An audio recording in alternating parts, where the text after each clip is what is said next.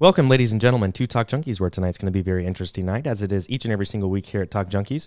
Didn't do a podcast last week. We had the Chiefs in the Super Bowl from Kansas City, as most of you know, and just enjoyed watching the Chiefs win their second Super Bowl in 4 years. So it was fun. It was an amazing time. But the week before that, we had Pat Holland on with the Missouri Freedom Initiative down in Springfield, Missouri. He's doing good things in Missouri. Check out that podcast. Trying to get rid of food sales tax in Missouri and also trying to get Missouri back on a gold and silver standard in the state of Missouri. So very interesting stuff. Tonight I have our third guest in the 5 years that Talk Junkies has been here, showing up to the house, met him through work. This gentleman is decorated. He was a chiropractic internist. Is that how I say it? Yeah. Okay. An international speaker, host of a TV show, Top Docs, and the owner of the Epigenetics Healing Center in Overland Park, Kansas. He's helped over 14,000 people, and again, this was 5 years ago, so I'm sure that number has grown exponentially, from around the world to reverse life-crippling diseases such as Parkinson's disease, multiple sclerosis, rheumatoid, or how do I say that? Rheumatoid arthritis? Yeah, rheumatoid, yeah. I don't know what you're looking at, but it sounded about right. Hypothyroid, diabetes, and many other issues. So this guy is awesome, and he's currently practicing those things as well. Jay Goodbinder, thanks for joining Talk Junkies, man. How are you? I am doing fantastic and excited to be here. Rock on, man. Well, tell us a little bit about yourself and your journey, man. Well, one, I just want to throw out there, I also have a naturopathic doctorate now. Okay. I went some more schooling. Obviously, I own the Epigenetics Healing Center. That's the biggest thing for me. Second, two, my family. Got a wife and a couple of kids. They're amazing. All the purpose in the world. It's real interesting when you're a really driven person. So super intense. You know, whatever you want to do, you always want to do the best at it. It's kind of driving you. But marriage and kids brings a whole nother character to you, who you are. 100%. Like, you can't think about yourself. I can run as fast as I can, but when you realize you have to wait for some other people, it's a whole different experience. You go, wait a second. My wife's not going to move at my speed. My kids aren't going to move at my speed. Wait a second. I'm not worried about getting myself hurt because I'm all very confident in my ability to protect myself and make sure everything's successful. But my wife and kids kind of force that whole other process of, I got to take care of someone else beyond myself, not just within my work, but actually as part of me. It's a very interesting dynamic. How old are your kids? They're 9 and 11 now. Okay, so it's still a decent age. So, Yeah. so you've had that feeling for quite a while. Yeah. Mine are 5, 3, and almost 1 in a week. Ooh. And yeah, it definitely changed right when I had the first. But to have 3, I get that same feeling. But man, I just want to go a little bit into your book because there are some points in here, and then we're just going to have some fun after that. Yeah. But you go into so much here, and I think it's about, I mean, most importantly, and I highly suggest you guys, it's called Defending Your Life. Find it on Amazon, buy it. I'm halfway into it. I literally got the book yesterday, started reading it today, and I'm already halfway into it. It's easy. It's an easy read. But you talk about one thing that interests me, just starting off, is you talk about how the body is a vessel almost. Ah, yes. Yeah. Right. So can you kind of explain what that is? You call this a child, basically, what our body is as a child, and how you treat your child is how you should treat your body, because it's separate from your spiritual divine being, right? Right. I mean, I actually, I remember this very clearly when I was writing. It's something that I still actually talk about at least once a week with a patient. And, basically, your soul is like this divine entity, and we're encased in this body, which is basically a child. And you want your child to be happy, and you want your child to be healthy. You want it to be successful, but you also want to give your child a little bit of fun. Like, go out and play. Like, we don't need to work all the time. We can play. But, you can see, you can taste, you can touch, you can smell. And that is your body's way of connecting you with the truth. And if your biochemistry is off, hey, I eat Dairy Queen every day. I go to McDonald's all the time, and I have all these trans fats and sugars and inflammatory things going on. It'll put your child or your body, your perceptive tool into this world, into like a fight or flight response, and less perceptive of what's happening now and more of just a fear response. And as we talked about, like if your perceptive entity, your body, your child that you have to kind of take care of that wants things that maybe it shouldn't have, if you can control that, your ability to succeed in life is better. Yeah. Simply just because you can look at the world and just go, hey, I know 100% I'm right. about my perception in this. I don't have to ever doubt myself.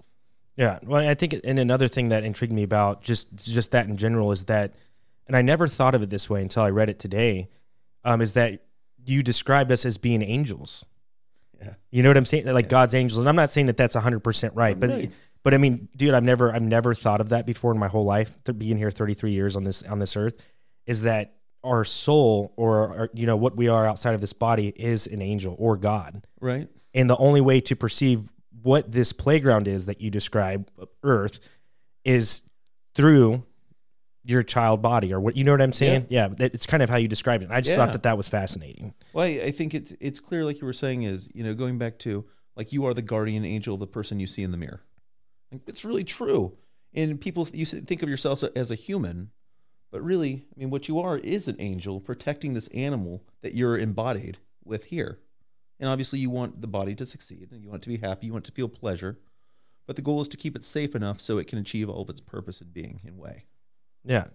So we can kind of get into that a little bit. And I think in older times, things were a lot easier, right? Like, you didn't have all this processed food. People were hunting and gathering for, their food and stuff like that. So I almost don't believe that.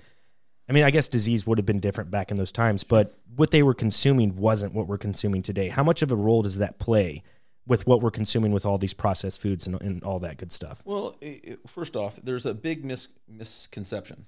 So the big, can you hear me all right? Yeah, sorry. So the big misconception is that we have a much longer life expectancy today. Oh my gosh, it doesn't matter. All the modern medicine is helping us live so much longer now than we did, 1,000 years ago. Well, it's not true when you account for childhood mortality. Once our ancestors got past the age of about 5, their life expectancy was actually 1 more year of healthy life than we have now. And then that just really comes down to, like, hey, there's wild animals out there.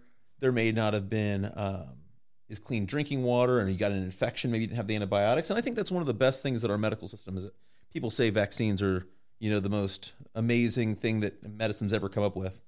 Well, I think antibiotics are, because antibiotics, like, hey, you got a bad infection before, and probably you're dying. Now, there's some antibiotic natural things like, Carvacrol, and there's grapefruit seed extract, and there's Uva Ursi, and all these different natural antibiotics. But it's really antibiotics, when they created them, now were way overused. There's antibiotic resistant, bacteria like MRSA, methicillin resistant Staph aureus. But the length of life that we have now is less than we had before, simply because of our lifestyle and the fact that we don't live like humans. You don't sit inside a building all day, not getting exposed to the sun, banging down Monster energy drinks, and really being robbed of our purpose. Like, people just sit there in a cubicle all day long in a 40-hour-a-week job, doing business, filing TPS reports, like business office space. But no, I mean, that's soul sucking. I worked for the Cerner Corporation at one point in time. No offense to the Cerner Corporation, love them, really nice people. I hated doing computers. I hated working for Cerner, and I felt like my whole life was going to be. I mean, it was just no reason to live. Why would I want to live like that when I hate computers? I hate staring at a screen all day, coming home with bloodshot eyes, and the constant breakdown of my heart, just living that way. Why would I even want to live longer? Now I have a reason to live longer. I want to take care of myself. I want to do all the right things so I can. But that's what humans do. Most people just exist, and they tolerate being unhappy forever, and just enough to survive. So just go into a little bit of your struggle, like with it, and it's a recessive gene within your own family, right? Your brother or your dad both had the same. Are you talking about the heart defect? Yeah. Oh. And it's something that you struggled with, and you had issues as well, and you were able to overcome it through kind of your process and what you teach other people today. Yeah, well, to be clear, I still have hypertrophic cardiomyopathy. That has not changed. I'm working on it. I'm always working on it. I found actually a peptide. We do a lot of anti-aging stuff at the Epigenetics Healing Center. It's my clinic. I basically added in everything I want. That's what we do. Like, I wanted hyperbarics, and I wanted IVs, IV nutrition that we actually make custom-made stuff you can't get anywhere else in the country, and it's amazing. We do the hormones. We do peptides, which is these anti-aging things. They do all sorts of different things, like peptides. You know what peptides are? No idea. Really? Really? Oh my God! It's like it's the coolest thing ever. So like things like right now, I'm having shoulder surgery in 2 days. I'm taking BPC 157. It's a peptide. It's called the Wolverine drug, the Wolverine peptide. It makes you heal like you're a 10-year-old. So you start healing just much faster. Everything heals faster. Just a pill a day. It's amazing.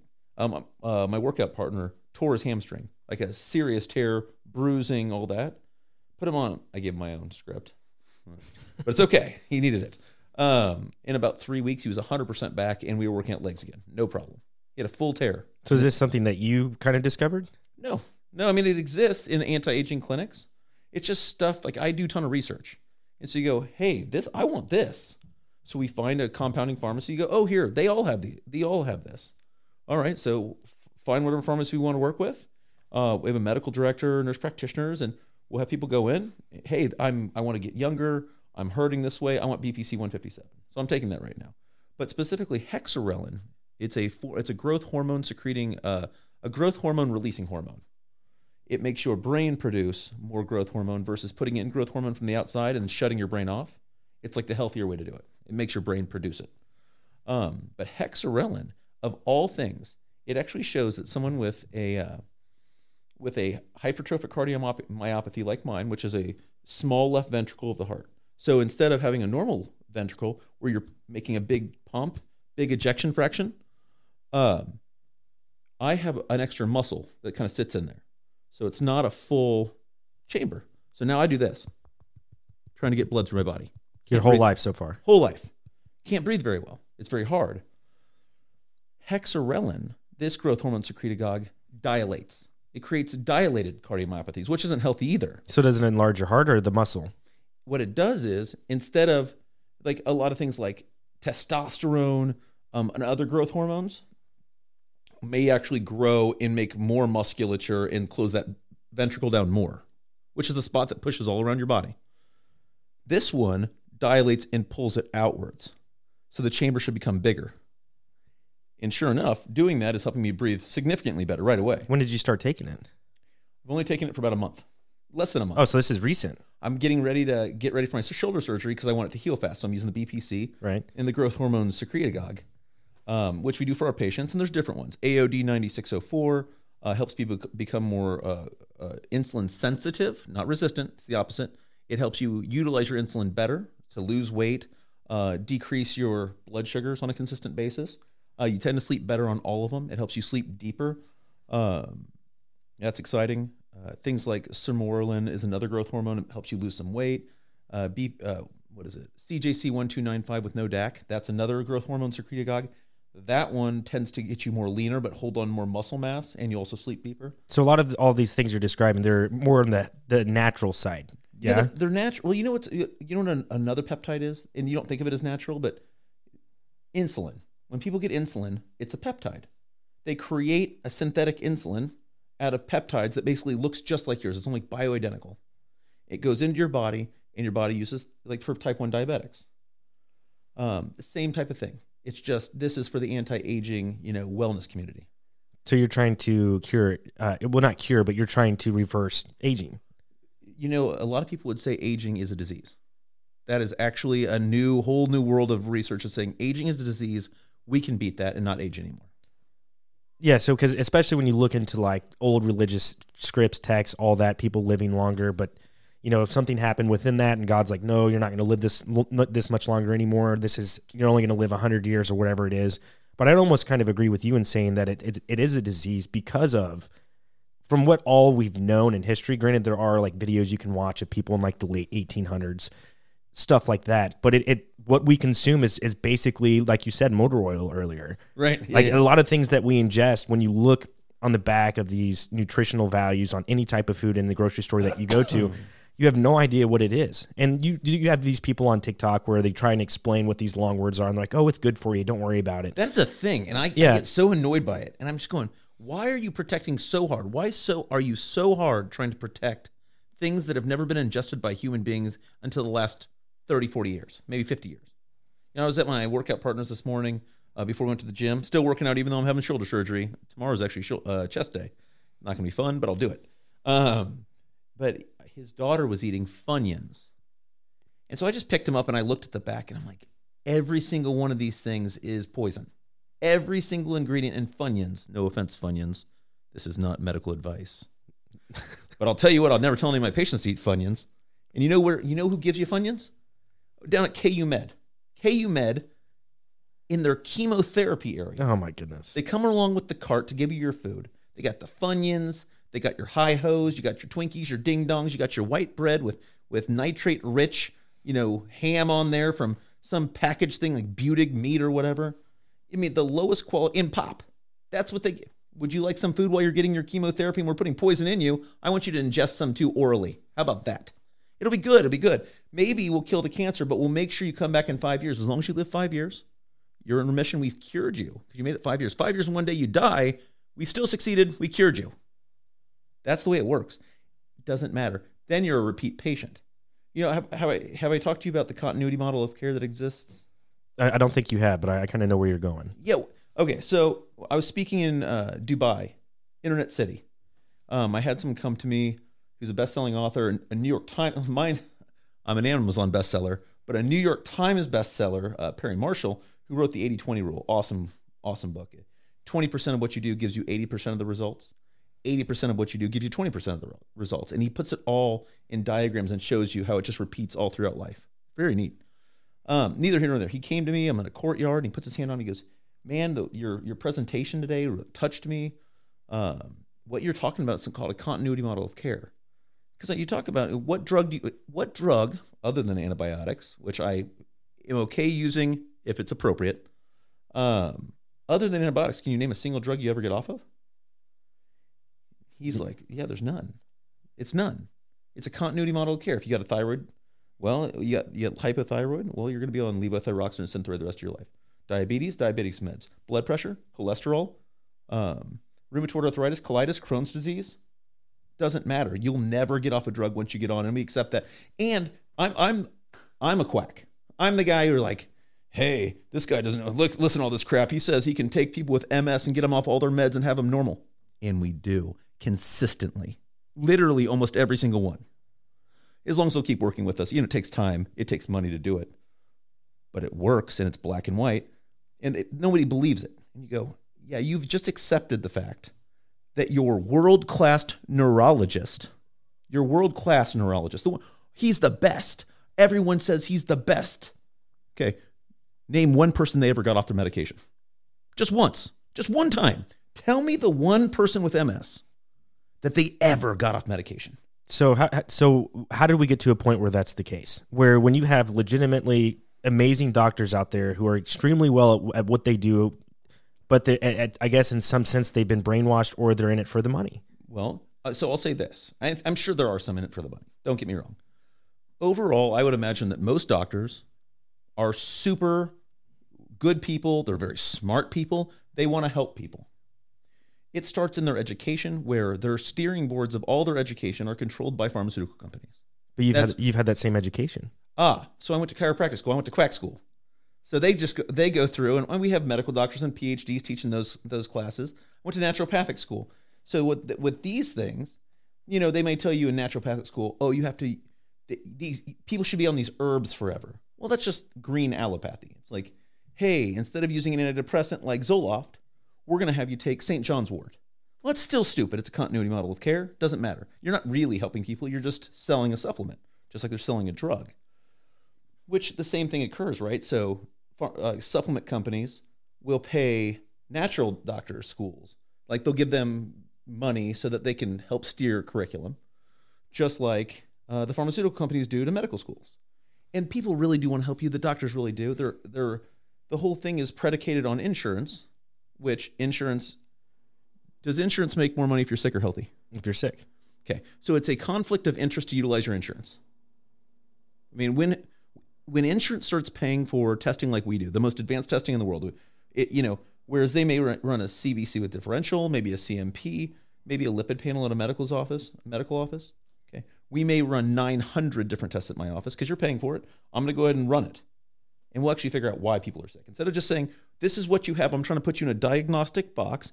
You have rheumatoid arthritis, so I'm going to give you Enbrel. I'm going to give you Humira for the rest of your life. We're going to try to understand why. Why do you have rheumatoid arthritis?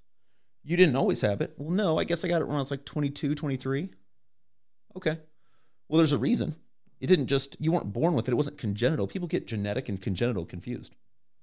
Genetic is something that's acquired. I own the Epigenetics Healing Center. It's instead of genotypic expression, it's phenotypic expression. You're actually bringing it to the forefront. You can have the gene and never express it, like a spool of thread.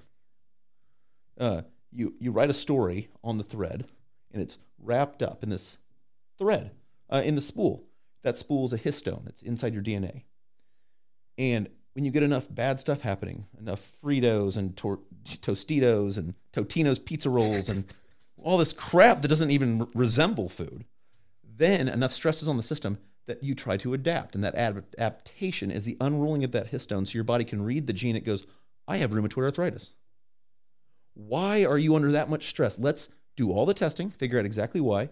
Very black and white. There's no guesswork. It's just, here's everything. Now I sit down with you, I talk for an hour and figure out what testing to do.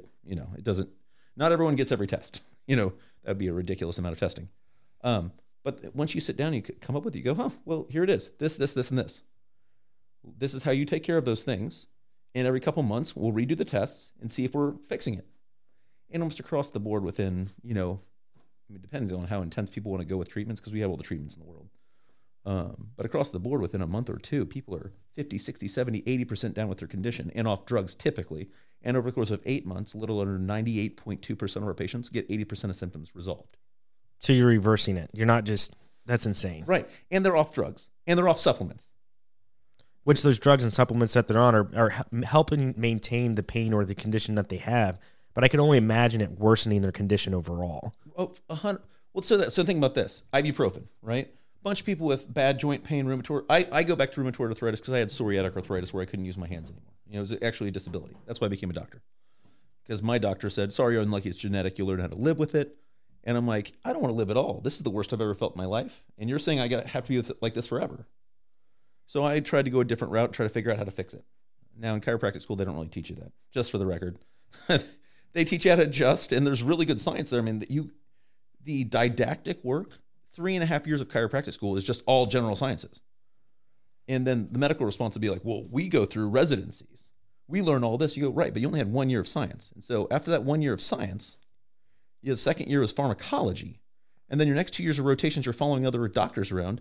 And then you follow another one doctor around for 3 or 4 years. That's your residency, doing your thing. But your ability to question authority and try to understand what's going on and think beyond it is limited because your basic science was way back 6, 7, 8 years ago, and you only had 1 year of it. You understand? I mean, yeah. So, anyways, the point is, I talk about rheumatoid arthritis, and we talk about like ibuprofen. People will take that, or enteropathic arthropathy, ankylosing spondylitis, lupus, Sjogren's disease. All these things have a lot of joint pain. Sjogren's has some different manifestations, different skin things with lupus, back and forth. Anyway, or with psoriatic arthritis. They take ibuprofen. Ibuprofen, what does it do? It will help. It'll knock out some of your cyclooxygenase, part of your inflammatory response. But it also decreases the mucus on your gut lining. It also increases the ability of your gut lining to get damaged. That's why people end up with ulcers with it and things like that. And if you're going to do that, you're more likely to create more permeability in your gut lining. And then every food you bring in creates an inflammatory response. And then that's your continuity. Hey, I'm taking ibuprofen all the time. Continuity, here it comes. Oh, my more autoimmunity is kicking in. Well, the ibuprofen's not taking care of it anymore. Let's go to Enbrel. Let's go to Humira, which are biologics that just drop out a complete part of your immune system, significantly increasing your risk of cancer, but you're going to feel better. This is insane. And to me, it's just like when you look at all these things combined, and what you're doing is wonderful for the amount of people that you've helped. But a lot of people don't seek out this information, and they only go with what mainstream medicine is to say. They'll go to the KU Med, or they'll go to these top hospitals where they treat you like you said, and they cure you. Best doctors in the world, right? Best doctors in the world. But like you said, it's just all. And I'm not saying that you're not in it for the money. You know what I'm saying? Because I have to make a living. Exactly. Right. Yeah. You know what I'm saying? That's everyone's goal. But I feel like these big hospitals, that's not what their main goal is. You know what I'm saying? Because I guess you stepped aside and you're like, I'm going to figure out what's going on with these things. Whereas they already had systems in place and they're just checking the boxes to see if these people meet the criteria for that system to occur. And then it's just business as usual. Yeah, I mean, and they're so numb to it right now. They just know you're never going to get better. And I train doctors about 4 times a year. I go down to Miami Beach. We stay at Trump International Resort. And I have a bunch of osteopaths and medical doctors come down, and I give them 3 years. It's the transformation weekend. Friday, Saturday, Sunday. I give them 8 hours a day I'm just going nonstop, just nonstop going to educate them on how to look at labs differently, how to think through it. Like I'm training both my nurse practitioners right now, 1 hour a week on a Monday. We do grand rounds. They bring all their charts in and we talk about like thinking beyond it. They go, oh, this person's liver enzymes are up. They need a liver supplement. No, think about this now. Their liver enzymes are up. What does the liver do? And let me ask you, because I want you to get this answer wrong. I expect it. Mm-hmm. So don't feel bad. For sure. What does the liver do? It detoxifies. Right. Yeah. Except that's not the main thing your liver does. It actually deaminates proteins. It takes proteins apart. It's the most important job of your liver. Taking proteins apart. Okay. So if we have a damaged gut lining, and we're bringing all these foods in, medium and large size food particles instead of tiny morsels of nutrients coming into the portal vein and up to the liver, well, your liver's going to have to deal with all that. It's a lot more stuff to deal with. So enzymes are going to go up because now you have another job to do. Well, your liver is also responsible for maturing white blood cells. It's also responsible for making all your cholesterol, make all your hormones, your brain tissue, regenerate cell membranes. It does a lot of things. So when you see liver enzymes go up, you don't just try to make the liver work faster. You have to figure out why the liver's now struggling to get its job done. And that's like thinking beyond what a typical doctor would think. Oh, your liver enzymes are high. You must be drinking too much. You go, I don't drink. Yeah, I don't believe you. Yeah, you just need to stop drinking. Like, they said they didn't drink. Listen to somebody. Right. There's something else going on here. Are you banging down McDonald's 3 times a day? Well, no, I actually eat a really clean diet. I don't do any of these things that damage my gut. Okay, well, clearly it's not your diet. Do you have something infectious? Maybe. So we test and you go, oh yeah, you do. You have a Clostridium infection in your gut. You don't have osmotic diarrhea like you would at a hospital, but you have it to a point where it's actually creating an inflammatory process within your gut and you're having to mature white blood cells. So it has nothing to do with your liver being a problem and everything to do with your liver working hard to try to mature white blood cells to kill that infection. How did you find the infection? Well, so we use different testing. So we'll use regular testing like your medical doctor would, except way, way, way more in depth, blood and whatnot. Sometimes you do a stool sample. Sometimes you use an organic acid test, which is a urine test. And that looks at certain urinary metabolites that come out and you go, hey, this person's got a really high level of 4-cresol. That would show that you have a Clostridium difficile, C. diff infection. But you can also look at sporogenes, perforingens, all these other Clostridia. Botox is a Clostridia. So you would almost be the doctor that people wouldn't want to go see, because if they're like, hey, I just want a general checkup of just a stool sample and a urine sample just to see how my health is, how it's going, and all that, you're going to be able to do that like on a magnification that a normal hospital wouldn't. Never. Yeah, it's consistent. When we have patients like a lot of people with cancer will come to my clinic. I don't treat cancer. I treat patients who have cancer. And a lot of the time, those type of diagnoses tend to get changed as we work with them. Meaning, a lot of times they'll say, "Oh, well, you don't have cancer." It's really interesting the way all that works. But yeah, so over and over, like we have a patient right now, this young woman, incredible person, little kids. She's early 30s, wonderful husband. She has metastatic ovarian cancer all over her body. And they gave her like 0 prognosis, like terrible prognosis. They put her on letrozole, which if you don't know what letrozole is, it basically shuts down estrogen completely at early 30s. Completely shuts down estrogen levels. Shut it off for lower 30 years. But they're going, this is the only way to stop it because these are all estrogen producing tumors. So I ran real in-depth testing. So typical doctors would run like 4 or 5 hormones at most, testosterone, estrogen, progesterone, DHEA, pregnenolone. That's basically what a doctor's going to run. We run 67 hormones and their metabolites on how you're breaking them down. And so we do this testing. I go, shoot, you're making a ton of estrogen still. And you're making 3 cancer-causing metabolites, 4-hydroxyestrone, 4-hydroxyestradiol, and 16 alpha hydroxyestrone. Those are proliferative cancer-causing estrogens. And you've got them in spades. They're high. Like, this is the issue. We can block these pathways and stop this from happening. So she takes it to her doctor oncologist, and he's like, I've never seen this. This is amazing. This is exactly why you still have cancer. This is why it's still growing. And so trying to figure things out. In the meantime, I go, we can block these pathways. So we have, and we're taking through a whole treatment protocol. Really neat, because we'll use traditional medical testing for cancer tumor markers, like a CA-125 in this case, CA-19-9. There's all these different tumor markers. You've heard of tumor markers? I haven't. So I'm sorry, I'm turning this into a big medical thing. You're fine, man. But yeah, so we'll run all the typical tests that they do. They're not perfect tests. No test is perfect. We also run this really in-depth test for tumors. The only drawback on this one, I'm going to tell you the drawbacks of the other ones, but the tumor test drawback is called nagalase. The nagalase is an enzyme that tumors will secrete into your bloodstream, and at high levels, hey, there's something funny going on. The drawback is it can also pick up chronic viruses. So if you got a chronic virus, well, it may not be cancer at all.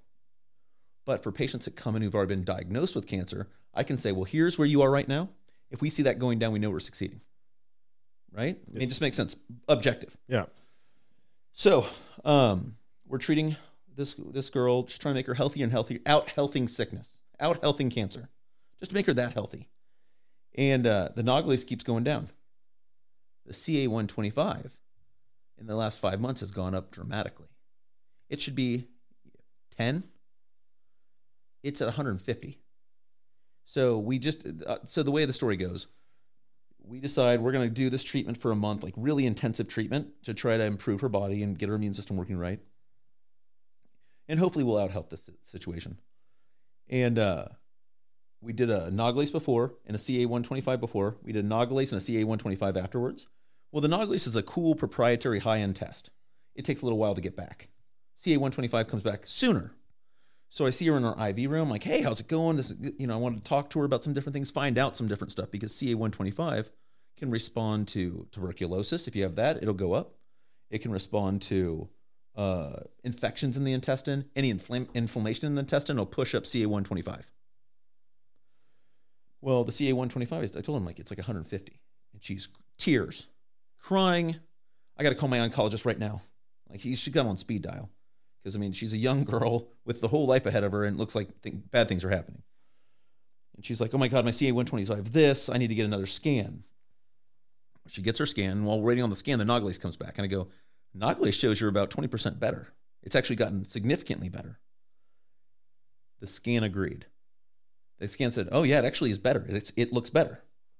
CA-125, traditional medical testing, could drive someone nuts. And a lot of oncologists will do this. They'll go, listen, the scan's just not picking up. It's at a smaller level. We got to hit you with more chemo and radiation and do some more surgery and things like that.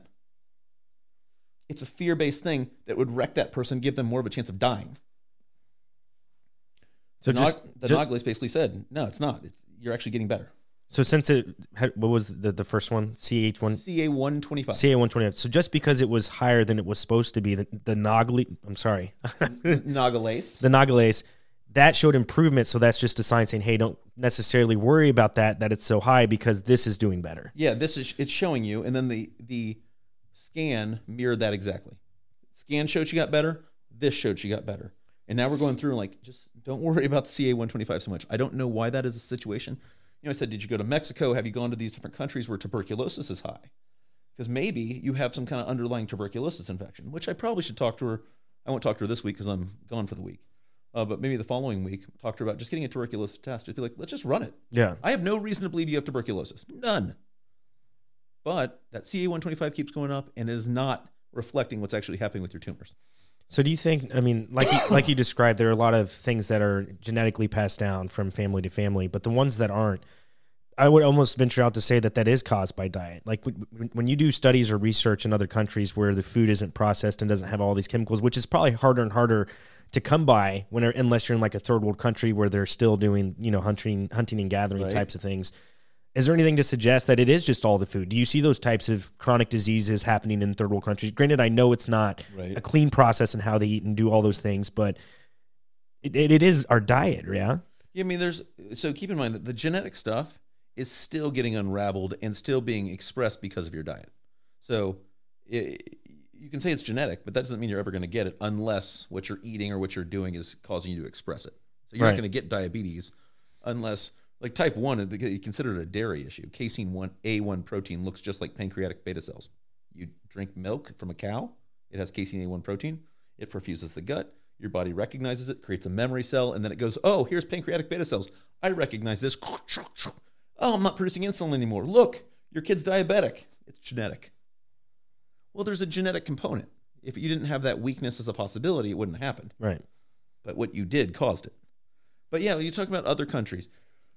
The problem is right now we're in a global world where we have the World Economic Forum controlling things, the World Health Organization, forcing countries to accept certain things. And I don't care what, everyone can have different opinions on these things, but when you talk about the vaccine issue, and vaccines, I did all the research on it. I actually sat there and read all the papers that did on Moderna, on Pfizer, and on Moderna, Pfizer, and Johnson & Johnson. And let me just be clear, the way they did the math is real funny to give you the success rates. And it's bearing out now. People are like, oh, it's much less. You don't realize how much less. But what I'm going to say is, there was like 4 countries out there who refused the vaccine, and all 4 of their prime ministers, kings, whatever, were killed within weeks, and then all of a sudden the vaccine got brought in. I mean, it's some very weird stuff. I don't want to be too crazy here. I'm just saying there's some weird stuff out there. No, it's the place to be crazy, man. All right, fair enough. Yeah. But yeah, I mean, it's just, if there's only 20%, there's research to show this, only 20% of the population can even question authority, is even like able to actually question authority. 80% of people will go with whatever the authorities say. And it's a weird situation where, I mean, maybe ignorance is bliss, maybe, unless but if that's the case and you take the blue pill as opposed to the red pill, you probably wouldn't be here right now. I would not be here right now. No, I would actually, to tell you the truth, I was a no good piece of shit before, honestly. I mean, it was like a whole ascension of in worlds, like in realities. Like if you think about like a book with all that paper back to back to back, they're not one thing, they're against each other. Kind of like the realities of your mind, like ascending within different planes of reality. When you free yourself, you can pop up the ladder. That's what I kept saying. It was like, once the kids and the wife happened, I was so beyond fear. Faith is the opposite of fear. I really do believe that. Like love is the opposite of fear. And if you're moving with love in life, you can achieve so much. If you allow fear to guide your decisions, I don't know if you've read this part in the book. I don't want to ruin it. No, you're good. But I really believe that love is the opposite of fear. And if you believe in any higher power, if you believe in any higher power, you believe in God, you believe in, whatever you believe in, Allah, whatever. If you believe in that, you believe that is love, not fear. That is the opposite of fear. So anytime you allow fear to guide any of your decision, you've turned your back on God. You've crawled away from God, and you've walked into darkness. And so, ignorance is bliss. You follow, you're like, oh, I'm supposed to do this. You're thinking, but there's about 20% of people who can think and go, wow, the authorities are bad. Sometimes the authorities are bad.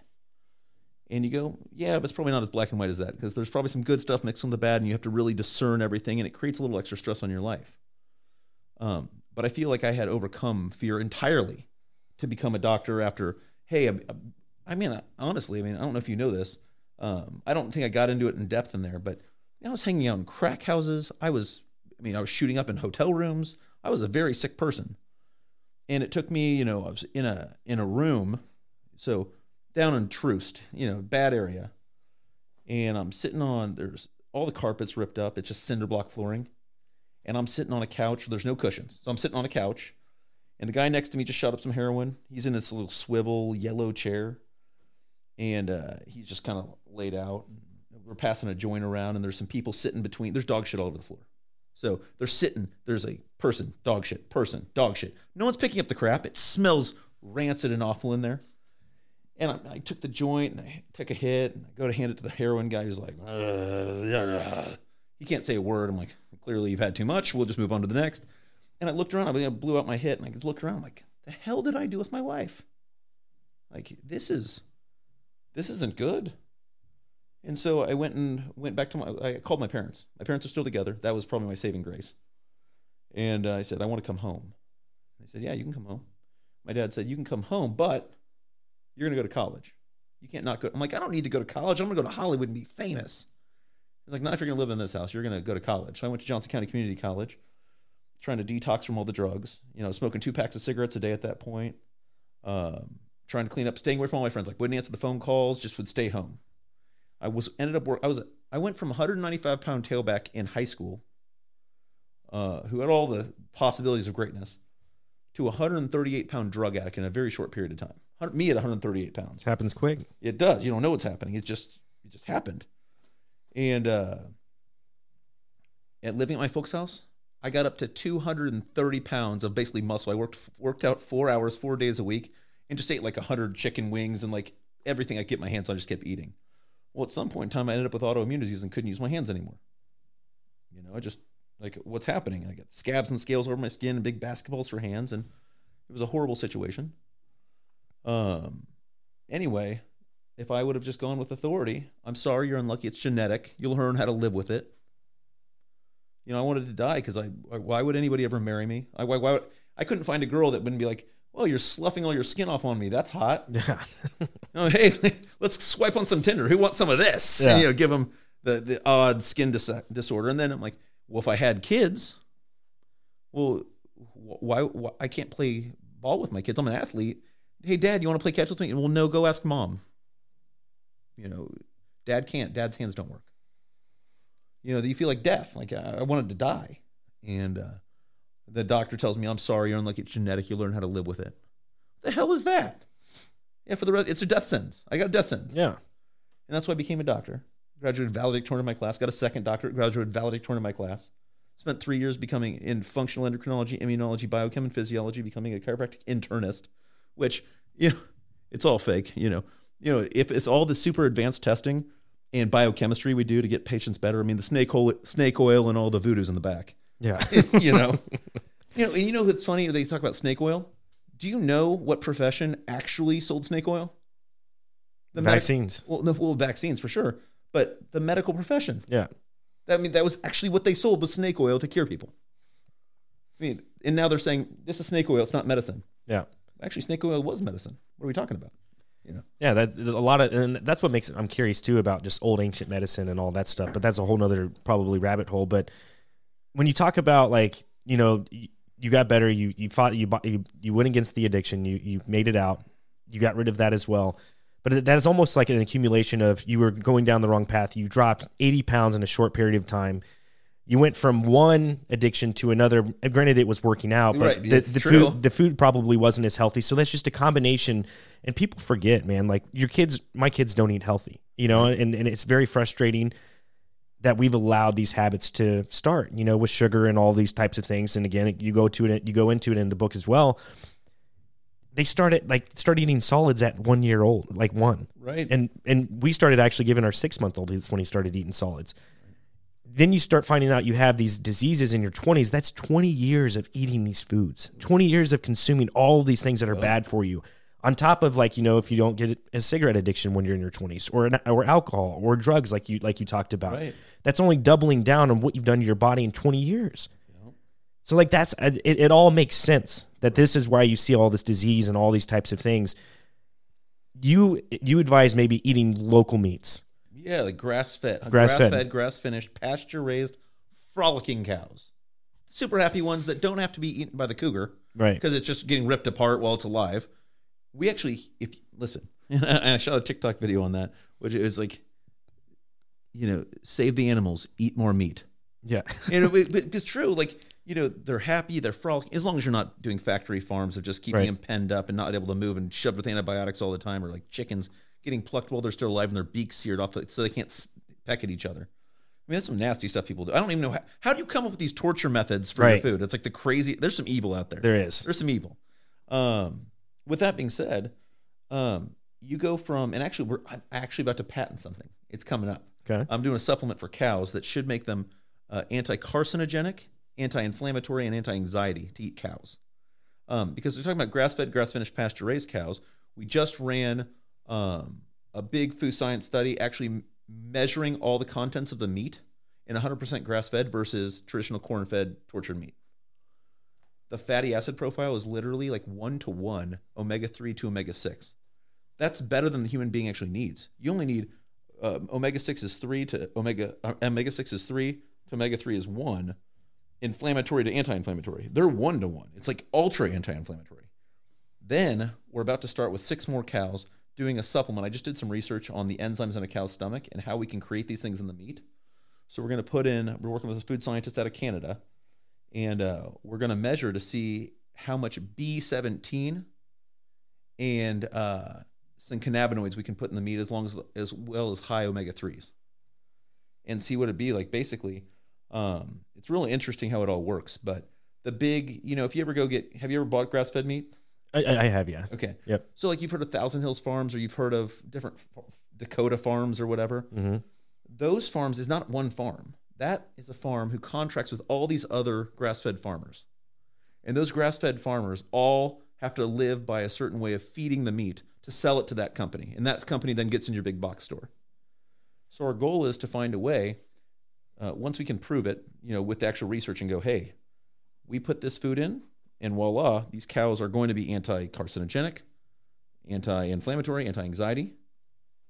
It does work. You can see the levels in the meat. Then we go talk to the big stores, the big conglomerators of grass-fed meats, and you go, hey, I'd recommend doing this for a higher end. This is what this is going to do for your meat. Right.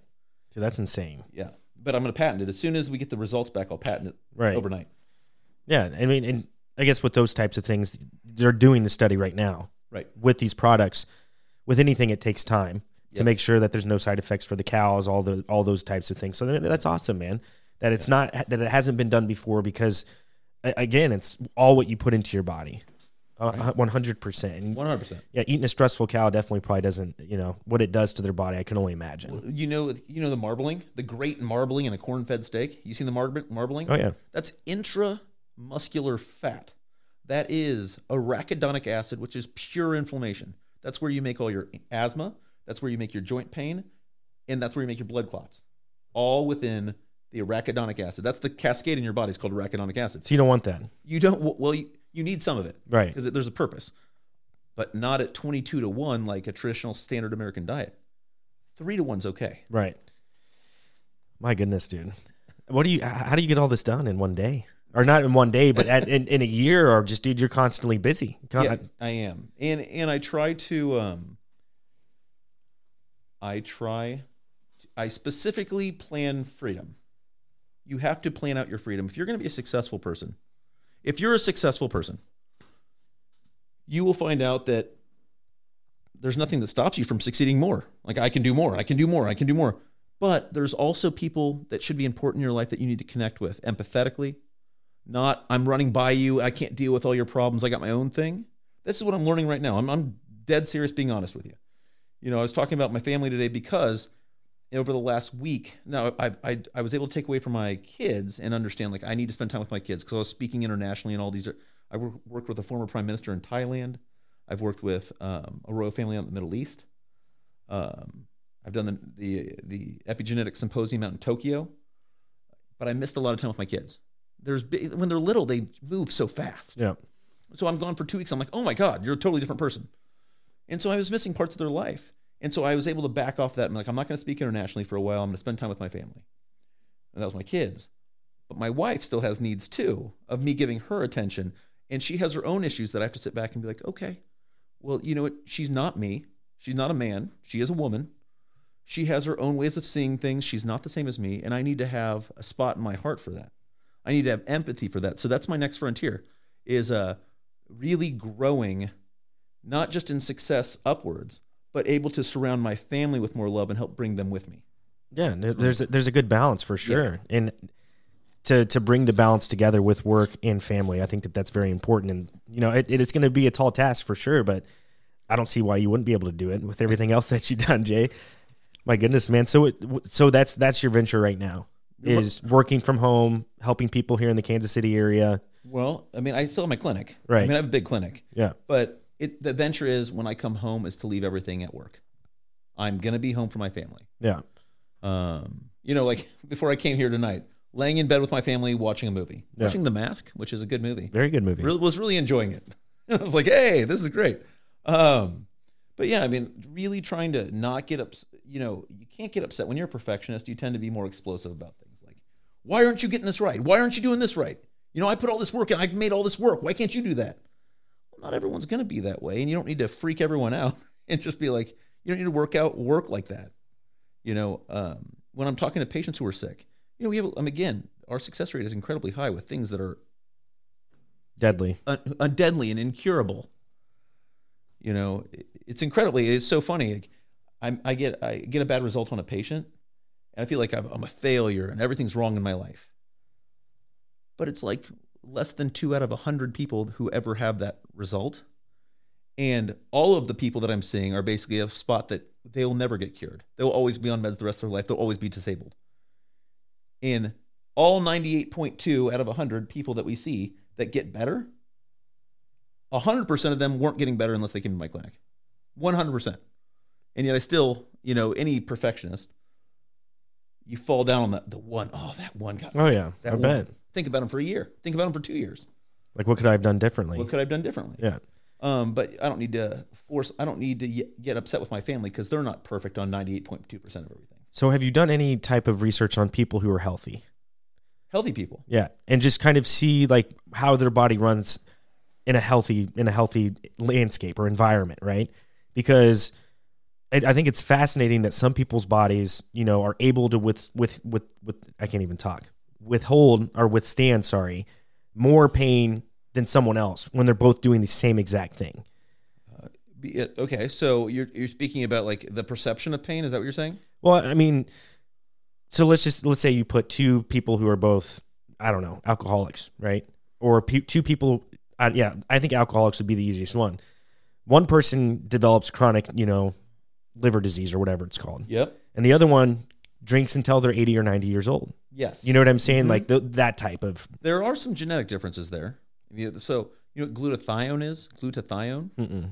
So glutathione is your body's major antioxidant. It protects you against aging and breakdown. We'll do some of the biggest genetic testing in the world too. 90 pages, line by line data, and I take it all together. It takes me a few hours, and I put together basically a picture of your genes, and I go, hey, these you don't seem to be expressing over here because we've run some other labs. You can see that's not a big deal. You're having some real problems here, and you have all these genetic markers that you don't make enough XYZ. In this case, we're talking about glutathione. So glutathione, your body's major antioxidant. You don't have a lot of that. So you know what hydrogen peroxide is? Yeah. Okay, everyone knows hydrogen peroxide. You got a cut, you pour some stuff in the wound, it bubbles. Mm-hmm. It bubbles. Did anyone ever tell you, like, you keep pouring it in until it stops bubbling to make sure you killed whatever it was? No one said that. My brother told me that when I was a kid. He's a real brilliant guy. But basically, when it's bubbling, it means there's a chemical reaction. The glutathione turns into glutathione peroxidase, which is an enzyme that breaks down hydrogen peroxide, along with catalase, but we don't need to get in the weeds. So my brother used to have me pour it in until the bubbling stopped. So at that point in time, you've eaten up all of your glutathione, and you're actually damaging yourself. But the reason I brought that up is because glutathione is a deficiency a lot of people have who end up with liver disease because the alcohol going in, they need that to protect their liver, and that's where you end up with cirrhosis. By the way, our cirrhosis numbers are 100% perfect at this point. You can't get rid of the scar tissue, but we can make the rest of your liver so efficient that the cirrhosis doesn't matter anymore, and your liver works perfectly. That's insane. 100% of the time. So question is the liver the only organ in the body that can regenerate itself? I think everything regenerates on different speeds. Okay. Like your neurologic system regenerates super slow. Like super slow. It's so hard. We've seen we're about 50-50 on getting people better with Parkinson's. Yeah. And I'd tell you what, I'd publish some of the stuff we're doing with people with irregular cells, cancers. I'd publish stuff about the MS stuff that we're seeing. I talked to an attorney about it, and he said, don't do it. They'll shut your clinic down. Do not publish. I think it's great what you're doing. Do not publish it. So there's the pushback. And it's very specific. I was so excited. I was telling him because I was excited. I'm like, I'm going to publish this because I was talking to the guy not about this.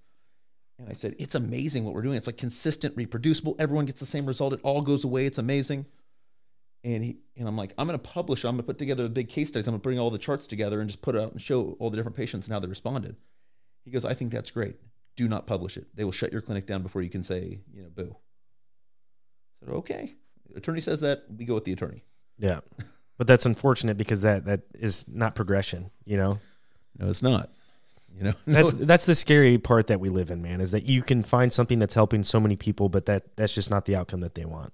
No. And that's the dismalness that I hate about, this playground that we're on or that we're in. And I just don't foresee that changing. So I guess you just go case by case and do what you do and help who you can while you can do it. Yep. And I've had patients say, like, I'm surprised I hadn't heard of you before. This is amazing. Like, I can't believe that I hadn't heard of you. I really can't advertise these things. It's got to be word of mouth. You have to tell people. Yeah. I can't go online and do this. I tried to play that game once with a woman who had metastatic breast cancer. Dark purple breast. She came and saw me. She was diagnosed and then didn't do anything. She didn't want to do chemo and radiation and all that. So she just kept looking and just thinking for 5 years. And when she came to see me, I was doing a presentation. She's like, can you help me? And she pulled her breast out, 78 years old. Dark purple, black, really. Multiple nipples had formed. Really bulged out and then dipping back inwards. I'm like, she's like, can you help me? She's crying, 78-year-old woman. And I said, I don't know. I'd love to talk to you and see what we can do. And so got an appointment really quickly, got her on the books, like just fit her in. And so we started treating. And then I think in 2 months, we were 80% down on all of her tumor markers and things were looking better. She had metastasized to her kidneys, her liver. She had liver failure, kidney failure, and it did something weird with her thyroid too. Anyway, in about 8 months, everything's gone. It all looks perfect. So I think it's great. I do a Facebook Live. And I go, hey, I don't treat cancer because I don't treat cancer. I just try to get people healthy and try to out health sickness. And she goes, it's amazing. Like, it's all gone. Like, everything is like perfect. This is what she says. And I just show some labs. Like, here's the labs before and after. 3 days later, I got a letter from the Attorney General saying, cease and desist. This is medical fraud. So that's terrifying because, I'm relatively young in practice, probably like 3 or 4 years in.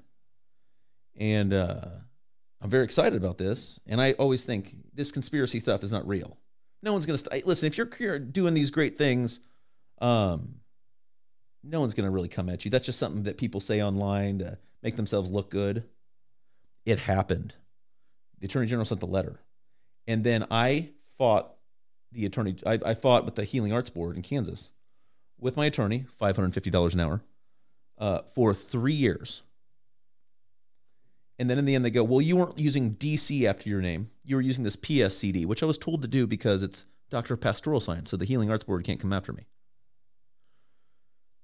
You said that you can cure thyroid and diabetes. That's unethical marketing, and that's a lie. You can't do that. I said, okay. This is what I agreed to as a plea agreement. Because they said, yeah, you haven't done anything wrong, but we've decided we're going to do this and this and this, or you can accept this deal, and we'll publicly censure you and tell everybody that you're a quack. And I'm like, this isn't true. I didn't do anything wrong. And my attorney said, that's fine. You can keep fighting with them, but they're the people that already made that decision. So in the end, they can just take your license, or you can just pay the fine of, I think it's like $2,500 and have them tell everybody that you're a quack. He's like, and you'd pay me an extra $75,000 to $100,000 as well, just to fight it. Oh my goodness, man! And you go, they got deep pockets. Let's just do it. They're endless. So when the Kansans for Health Freedom contacted me and they wanted me to speak at the Capitol because they were trying to mandate more vaccines, and they said, I just want you to break down research for them because I make research seem really easy. When I break it down, I'm like, oh, this is how you make those numbers. Yeah. Well, so I spoke at the Capitol. I sat next to Lee Norman, who was the president of the Kansas Department of Health and Environment, who does all the vaccine type stuff. And I sat right next to him. He didn't know me. I knew who he was. He didn't know me. And I just sat there and I looked at all the papers he was ruffling through before the presentations began. So I went up to the front and I said, they're going to tell you this. And I hit every one of his talking points. And I go, let me explain why that is only a partial truth and it's fear-mongering. And I did this thing and I broke all the labs down. Like, it doesn't even make sense. They did a primate study on the whooping cough vaccine. And they go, yeah, primates were saved by getting the whooping cough. They didn't die. When they got the vaccine and they got exposed, they didn't die. But they still got whooping cough. And they still were able to spread whooping cough. So it does not protect anyone other than the person who gets the vaccine. If it's going to help you, if you believe in them, fine. If you don't, that's fine too. It doesn't protect anyone other than the person who gets it. So don't say it's a public health concern. It's not. That is a sales pitch because your Congress people, because your elected officials have been bought off by lobbyists. force everyone to get this product that I make a profit on. That's a perfect business model. That's the 80% right there. That's the 80%. Yeah. And they try to force the 20% to get it on top. And that's where they get the pushback. Just leave people alone. Because it's never enough money. It's never enough. And I think that's the evil thing. And that's what people say, right? Money is not the root of all evil. It's the love of money. Yeah. Like, hey, you know what? I'm going to give you a great service. I'm going to do something for you that no other doctor can do in the world. I promise you that. Like, there's lots of people who say, I do functional medicine. Okay, I'm sure you do. You don't do it like this. You haven't been doing it for 12 years. You don't run all these labs, and you're not able to conglomerate all the information together and be like, this is exactly how you do it. No one does that. And we've had patients from 18 different countries flying to the epigenetics here in Kansas City. Neither here nor there. I spoke at the Capitol, told all Lee Norman stuff, went through all the research, did a great job. All the Kansans for Health Freedom people were telling you, you're so brave. I'm so glad you did this. You're so brave. I'm like, why the heck am I brave? I'm just telling things as it is. I'm just doing some research. Well, there was a guy that worked for a journal. He's a scumbag. And he had meningitis, and he is a big thing for Big Pharma. They're the only ones that saved my life. And so he didn't like the fact that I said, hey, meningitis, it's like less than 1% of people that actually show these bad symptoms of skin sloughing off and things like that. They're fear-mongering that everyone needs to get a meningitis vaccine. It's crazy. You have to go through so many barriers to actually have meningitis affect you.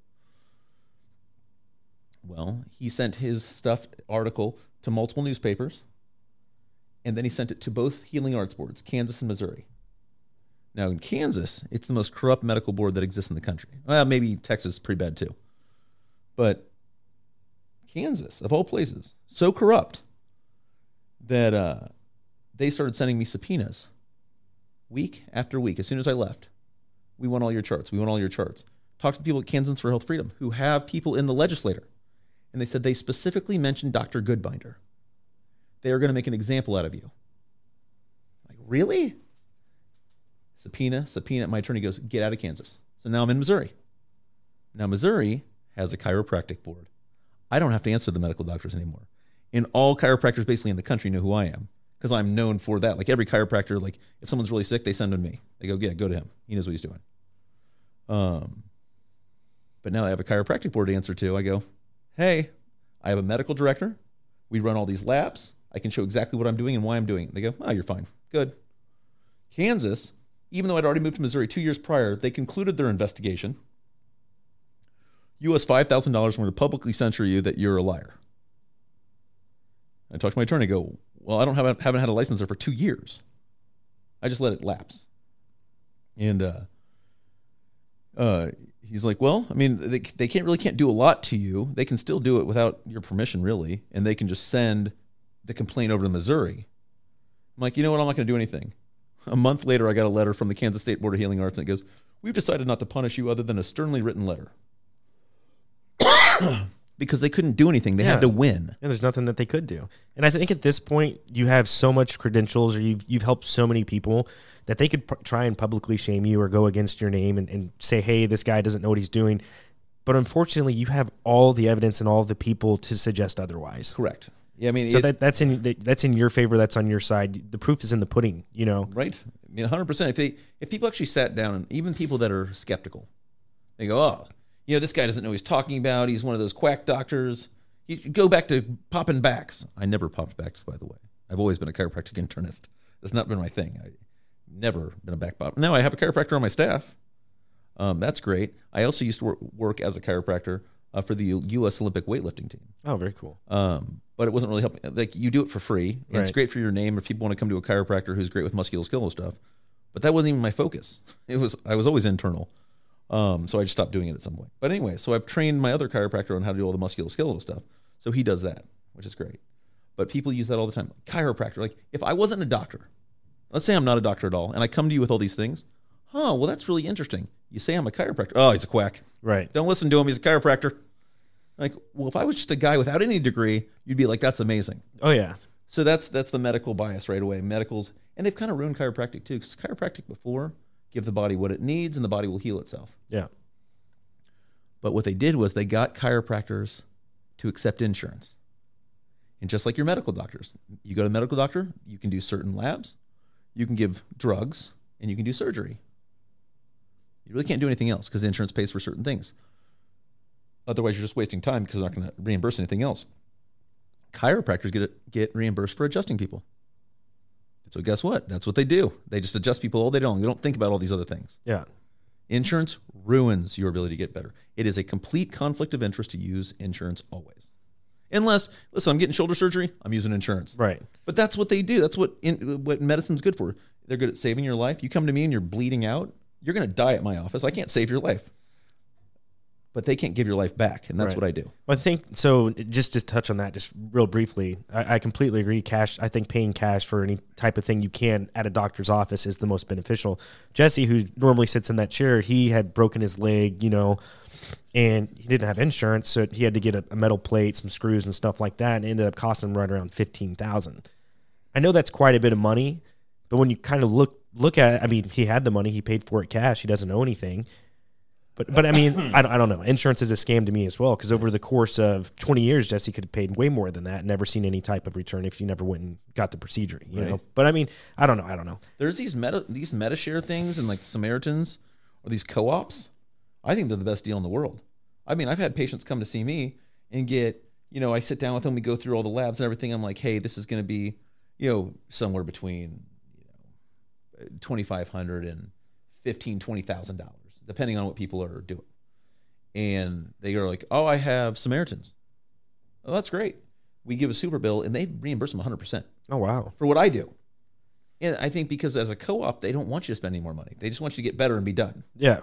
Which, financially, it makes sense. You go to a hospital, my shoulder surgery, without insurance, they were going to charge me about $15,500 too. Just for the hospital fee. Not for the doctor or the anesthesiologist, just for the surgery center. With insurance, it ended up being like $7,000. It's crazy how that works. Because that was my max out of pocket too. So I'm done for the year, but I'll never use it again, so it doesn't matter. Right. Well, rock on, man. Dude, we're a little bit over the hour. Just tell us, I don't know if you have any lasting thoughts about tonight or anything, but where can we find you? Where can people find your social media, any of that stuff? Well, I mean, you can do Dr.Goodbinder or Dr. Goodbinder on TikTok. I'm about to start a new epigenetics healing center page since Facebook just shut me down. Hey, listen, my Facebook was rocking because every morning at 7 a.m. I was on there shooting a Facebook Live about some kind of cool thing medically, some kind of testing, some pathway. But anyways, you can find me at drgoodbinder.com, drgoodbinder.com. That's our website. That's the best way to find us. We had a great website. You should check it out. Tell us how great our website is. But yeah, if you're sick with anybody, if you know anybody who has any chronic illness, think about all these people that you know that are on medications, on cholesterol meds, on blood pressure meds, on diabetes meds, on thyroid meds, on rheumatoid arthritis, colitis, Crohn's disease, MS, Parkinson's, cancer people, Sjogren's, any weird anomaly, hidradenitis suppurativa, lipedema, all these things that people never get better from. If they're actually willing to make some changes and they're willing to get some testing, there's no reason they can't get better. It's just ridiculous to think otherwise. So anyways, drgoodbinder.com. Get a hold of us and allow me to fulfill more of my purpose by helping your friends and family get better. 100%, man. I'll put all that down in the link below, your website, the Amazon link for your book as well. Jay, I really appreciate you coming over, man. And I would love to have you on again. I know you're a busy man, so whenever you have time, I'll see you up at work, man. We'll figure something out. Absolutely. Because this is, dude, there's so many things that you can talk about, not just what we talked about tonight and your purpose, but I feel like you have a lot of other things to talk about and bring to the table as well. So yeah, we can have some real fun with some real crazy stuff out here at some point. That's right. And maybe do it on a Saturday night where we can go a little bit over the hour because I know you got to be up early. So, Jay, thanks for joining, man. Thank you. Have a good one. Yep.